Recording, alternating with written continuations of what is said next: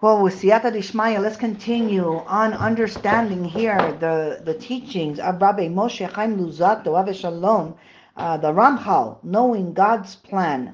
And so now let's continue here. And we're continuing here with the discussion of the rabbi and the student, because it's just the way these lessons or these teachings have been brought down. And so now let's continue with the rabbi and what he has to say. The rabbi now here says, I have more to say about this. If we take a more detailed look at the various characteristics of the body and soul, it will become very clear how they all result from the two attributes that we have mentioned, the concealment and revelation of God's presence, which are their sources. The body and soul in their very detail are based on their sources. Therefore, these sources completely define all their characteristics. God in his wisdom went even further than this. He decreed that the nature of these two attributes should be revealed in the actual construction of the body and soul, which they give rise to. So therefore, in addition to the fact that the body, with all its various elements, is derived from the attribute of concealment, it is also, in its structure and constituent parts, a perfect representation of the entire functioning of the attributes of concealment itself. The soul, too, is a perfect representation of the entire functioning of the attribute of revelation. And this is something unique to the human form, which was created, as the verse states in Bereshit, in our image, after our likeness. This means that the human form is a perfect representation of all the ways God's attribute acts upon the world. And here's a note that says that this explanation gives us a profound understanding of this familiar verse. God is without form and is limitless, and therefore the human body obviously cannot reflect God himself in any way at all.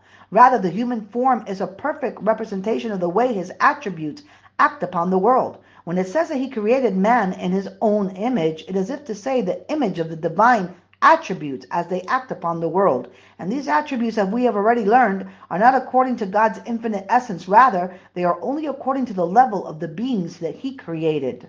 And so now let's continue, where the rabbi continues to say that now the body in its very essence is dark and coarse. In fact, even if it becomes worthy of reaching its highest possible level, it must still remain inferior to the soul. The whole difference between them is that the soul is an exalted and resplendent creation which comes from the revelation of God's presence, where the body is not like that at all. It is something which itself has no light, a product of the concealment of God's presence.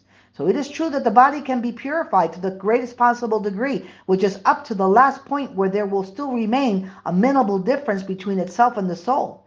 Nevertheless, even at that stage, the soul will be what it is, an entity totally beyond any aspect of degeneration, whereas the body will still be naturally prone to degeneration. It will just have managed to become purified to the extent that it has and does exist eternally.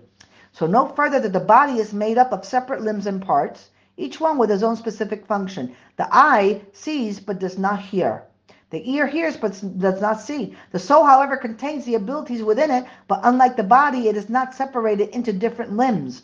Rather, we know that all of it is present in each part of it. You will now see how this difference follows directly from the principle that he has been describing, that the body is created through the concealment of God's presence and the soul from the revelation of his presence. You will also come to understand an extremely important and fundamental concept. We've already learned in the previous lessons that God's attribute of perfection is one constant state, since the concept of decrease or decrease cannot apply to perfection. However, when God does not wish to act upon the world with the force of his attribute of perfection, he employs many different means for rewarding and punishing each person according to his deeds, as we explained before. So now, God's wisdom decreed that the being he created should in itself reveal, through its structure and form, how it was created, as we explained. And therefore, just as the attribute of concealment has many different facets, so too God desired to create this being with many different parts and limbs, so that there should be an exact correspondence between the different parts of the human body and all the different types of directive forces that he uses as part of his attribute of concealment. And this is the idea that the rabbi mentioned earlier, about which the verse says, let us make man in our image, after our likeness. And this means that all the exalted attributes that can be distinguished within God's glory as He acts upon the world according to His limited level are mirrored in the various parts of the human form. So it says here as a note also that it's not obviously not God Himself in His infinite essence who is mirrored in the form of man. Rather, the attributes through which God acts upon the world according to the limited nature of the world are reflected in man's form, as we will now explain. For example, the eye is a reflection of the eye of God's providence, which oversees all the inhabitants of the earth in order to judge all their actions. Thus it says, I will go down and see. We see this in Bereshit, which teaches us that a judge must render his decision only according to what he personally sees. Man's ears are a reflection of the fact that God listens to people's prayers and songs of praise, as it says, and God heard their cry. We see this in Shmot. And the sages said, know what is above you, God's eye that sees everything you do, and His ear that hears everything you say. We see this in Avos. Man's mouth is a reflection of the fact that God's mouth speaks to His prophets while they are in a state of prophecy, and of the fact that He makes the majesty of His voice audible to the mighty angels who carry out His will. So similarly, we can use this principle to understand all the other parts of the human body. Their form and function parallel the attribute that God puts in place in order to direct His creations. Man's body has a right side and a left side, with parallel limbs on each side, 2 eyes, 2 ears, 2 arms, and 2 legs. Likewise, there are 2 sides to the way that God acts upon the world, either with kindness or with severity. With the right side, He finds a person to be worthy, and with the left side, He finds one to be guilty. And this is the way God desired to direct the creation after He concealed His attribute of perfection, which acts equally upon all existence to bring it to a state of perfect good. And furthermore, just as all the various parts of the body are discernible and separate from one another according to their different functions, so too all the various things that happen to man when God's presence is concealed are due to the complex series of varied events that form part of the divine plan. And this is something that we can observe in everything that happens in the world on a daily basis. In contrast, the attribute of God's perfection is absolutely one, as He has mentioned. Its nature is to predominate over all imperfections in order to perfect them. It has no divisions within it. Rather, it acts equally, perfecting whatever needs to be perfected.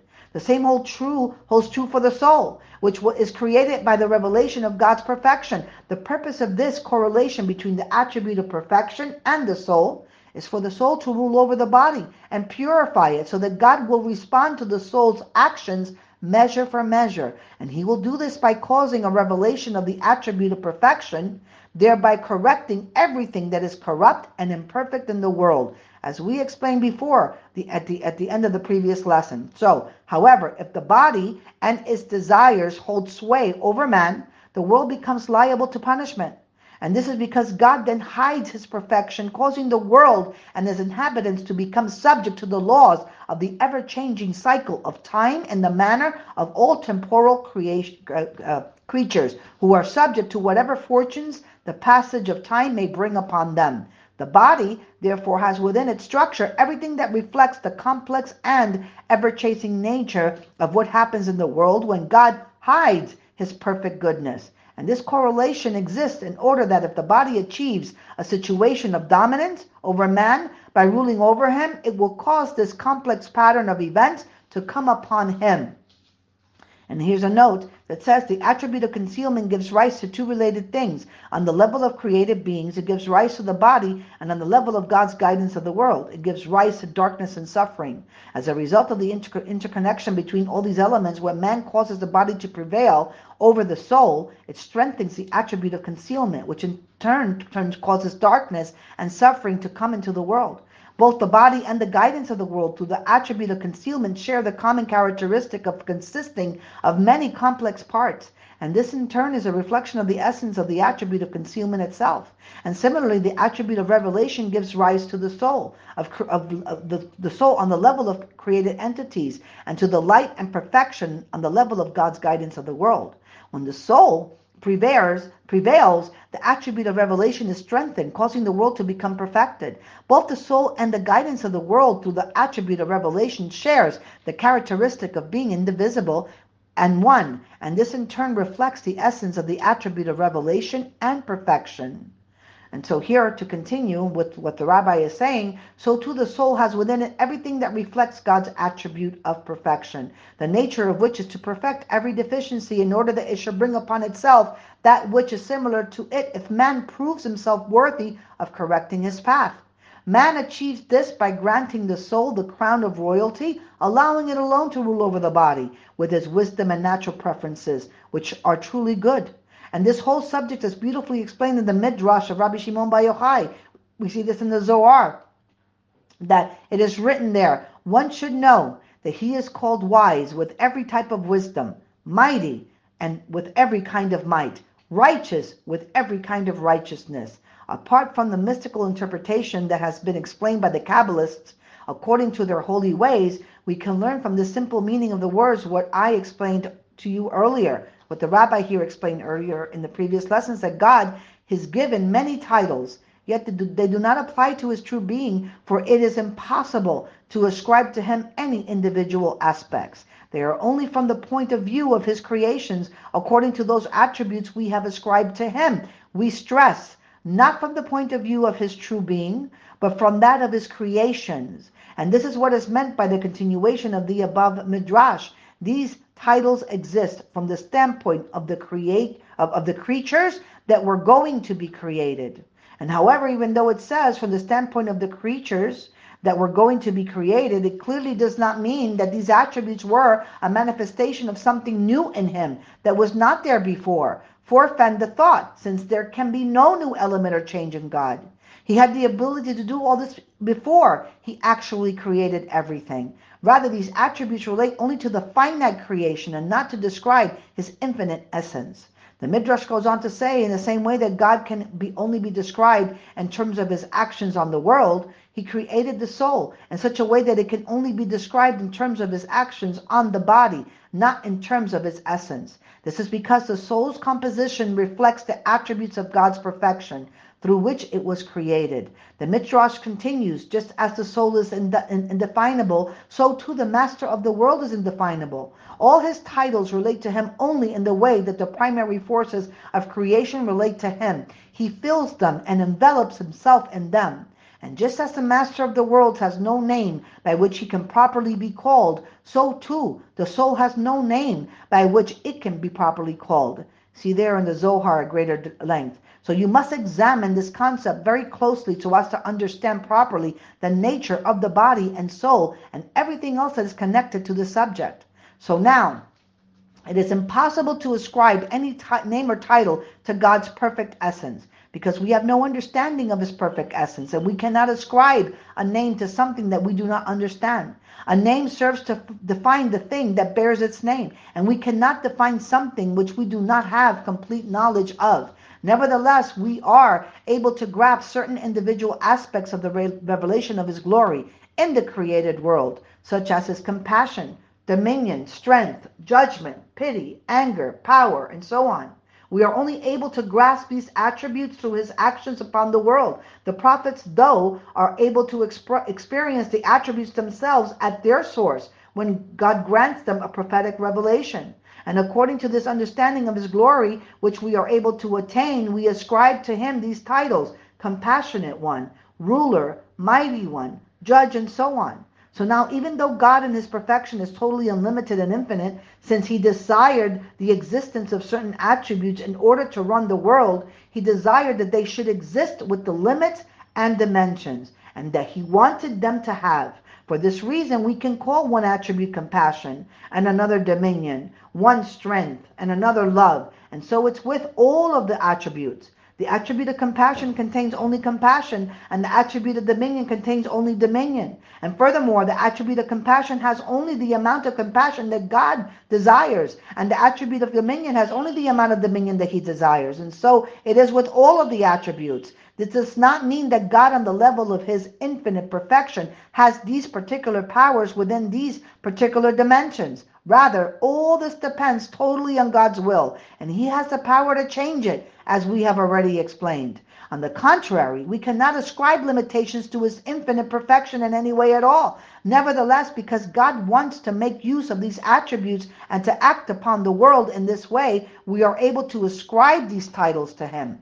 It is important to understand that when we say that God is compassionate, we do not mean that God Himself in His essence has this attribute. This only holds true for a human being who has the character trait of compassion as part of His essence. We must not entertain the notion that God has this attribute ingrained in His essence and that we can therefore understand or grasp some element of His essence in some way, chas v'shalom. It is absolutely impossible to know anything about God's true essence. When we call God compassionate, we must understand that He desires this attribute of compassion should exist, but it's not part of His essence. It corresponds only to the level of the creation, with the dimensions of that creation. And yet, since He desires that this attribute should exist, and He employs this attribute, we call Him compassionate. His perfect and simple essence, though, is totally beyond any of His attributes. And this is what our tradition requires us to believe with complete faith,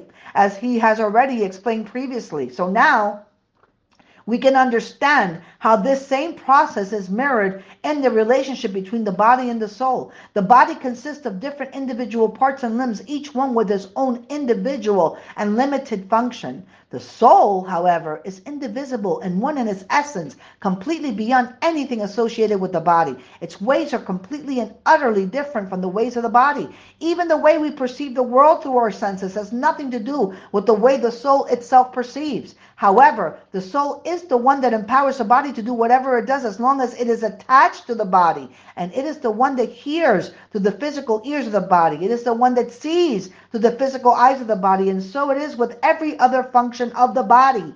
It is for this reason that we say that the soul sees and hears, and all the other descriptions that we apply to it. But in reality, these modes of perceiving the world have nothing to do with the way the soul itself operates. Even though it is the soul alone that sees and not the body, which is essentially inanimate, and is therefore the soul that sees what we human beings do in fact see, this is not the soul's own way of seeing at all. In fact, the soul's own way of functioning is totally different from the way that the body functions. However, as long as man is limited by his present physical existence, he can have no concept of what this actually means. And nevertheless, since it is the soul that adopts the ways of the eye in order to see in the manner inherent in the eye, we can say that it is the soul that sees. The same principle applies to all other functions of the body. The general principle is that the soul is an entity that innately is extremely distant from the ways of the body. However, it is created in such a way that it can carry out everything that is built into the individual characteristics of each limb of the body. The soul links itself to these characteristics and performs all the actions that inherit in the body. And for this reason, we are able to associate all these actions with the soul. This relationship between the soul and the body is completely analogous to the relationship between God's perfection and the individual attributes He chooses to use in order to run the world. God's perfection has absolutely no element of these finite attributes within it at all. They are individual attributes that He desired to bring into being with the limitations and dimensions that we choose. However, in His absolute perfection, He acts through these attributes, and this enables us to call Him by various names and titles and to associate certain actions and descriptions with Him. In reality, God and His infinite perfection is absolutely one and indivisible and has absolutely no connection with any of these descriptions or actions at all. And so now the student now responds and says, this correspondence of the body to His attributes and the soul to God's perfection is very clear. It has opened up many new possibilities of understanding man's situation during each period of his existence. Baruch Adonai Leolam, Amen ve'Amen.